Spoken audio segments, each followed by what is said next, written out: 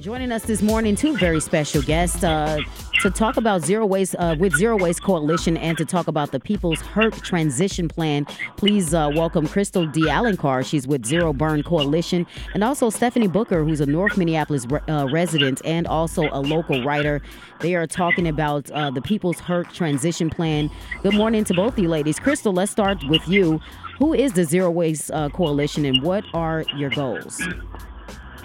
Thank you, Chantel, and appreciate you having us on today. So the Zero Waste Coalition, the Minnesota Zero Waste Coalition, is an alliance of Minnesota-based organizations, environmental justice advocates, waste experts, sustainable waste service providers, and community members committed to advancing a future for Minnesota without waste.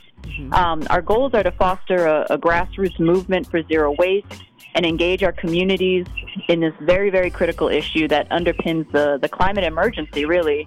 And our main goal one of our main goals is the closure of the HERC trash burner. That's a top priority, and it's a major opportunity for a transformation in how we deal with waste in the state. And we have what we call the People's HERC Transition Plan. The HERC is a trash burner in the north side. But we have the People's HERC Transition Plan, which was made by community for community, and it adheres to the county's climate action plan and zero waste plan better than our own plan.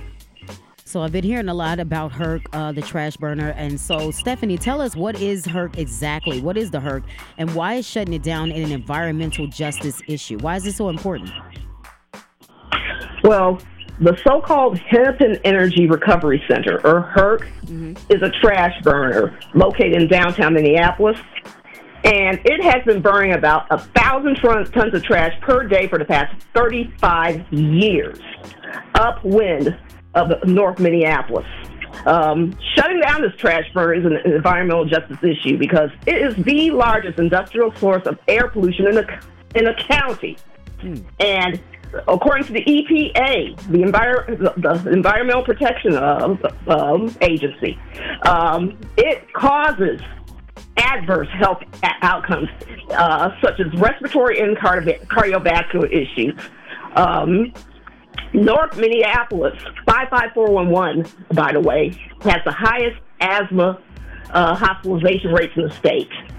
The cost of these health impacts is estimated to be roughly $60 million a year when you think about not only the hospitalizations, but death. Yes, the trash burner is responsible for death, lost work days, and along with 55411, 230,000 people live in the neighborhoods near this trash burner.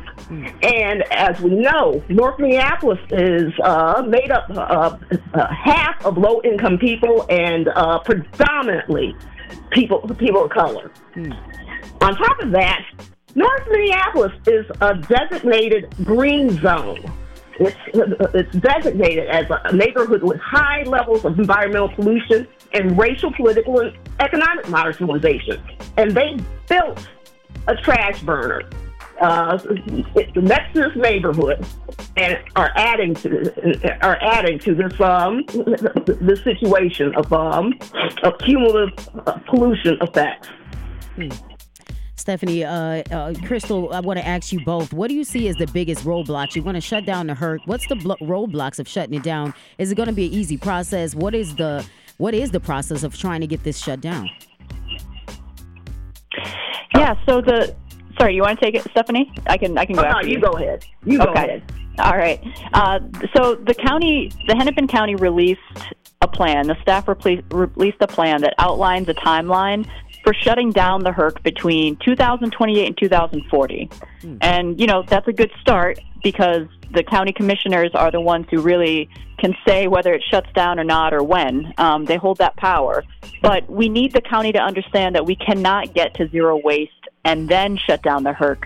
We need to shut down the HERC to get to zero waste because the HERC acts as a crutch for us to kind of continue, business as usual, the status quo. And understandably, folks are cynical about the kind of change that can happen in a short amount of time. But this transition plan is giving us direction for what is needed and what can be done. And my question to everyone, folks who are very cynical about what can be done in a short amount of time is, what do you propose we do when we're running out of time with this climate crisis? How can you say 10 years, 8 years, 5 years is too rushed when, the world is quite literally on fire right now? And I think this is a perfect example of out of sight, out of mind. But your trash is coming back to you in the air, in the ground, in the water. And what happens in the next 10 years in Minnesota and the city, when we start facing the kind of issues we're seeing in other parts of the country? Because don't be mistaken, it's going to happen here. And that's directly related to waste. The reason we are in this climate crisis is because of hyper-extraction, hyper-production, hyper-consumption. This is why we have the waste crisis. And our plan directly confronts these issues.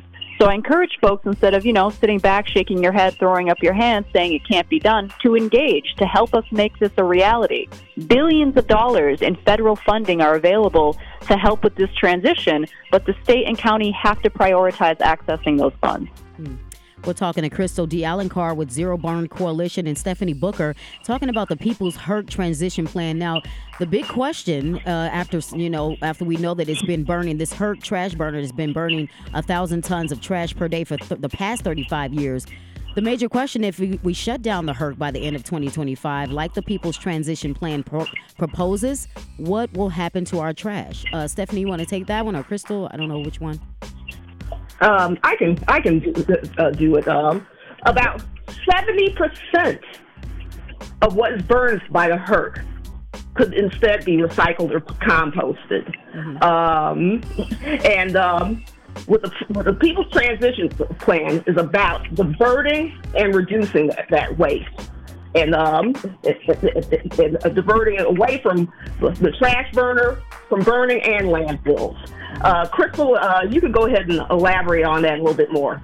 Yeah, definitely. Yeah, so some of the tactics, right? People are the answering the how is to pass, first of all, waste reduction policies, like enhancing producer responsibility, right? So the folks who are making all of the materials that can't be disposed of easily, putting the onus of responsibility on them, creating right to repair laws so folks can better and more easily repair their own things, encouraging reusable containers, collecting recycling more often than trash, mandating organic separation, right? Getting our food out of there and actually using the food waste in a better way, actually confronting our food waste issue, and prioritizing that food rescue.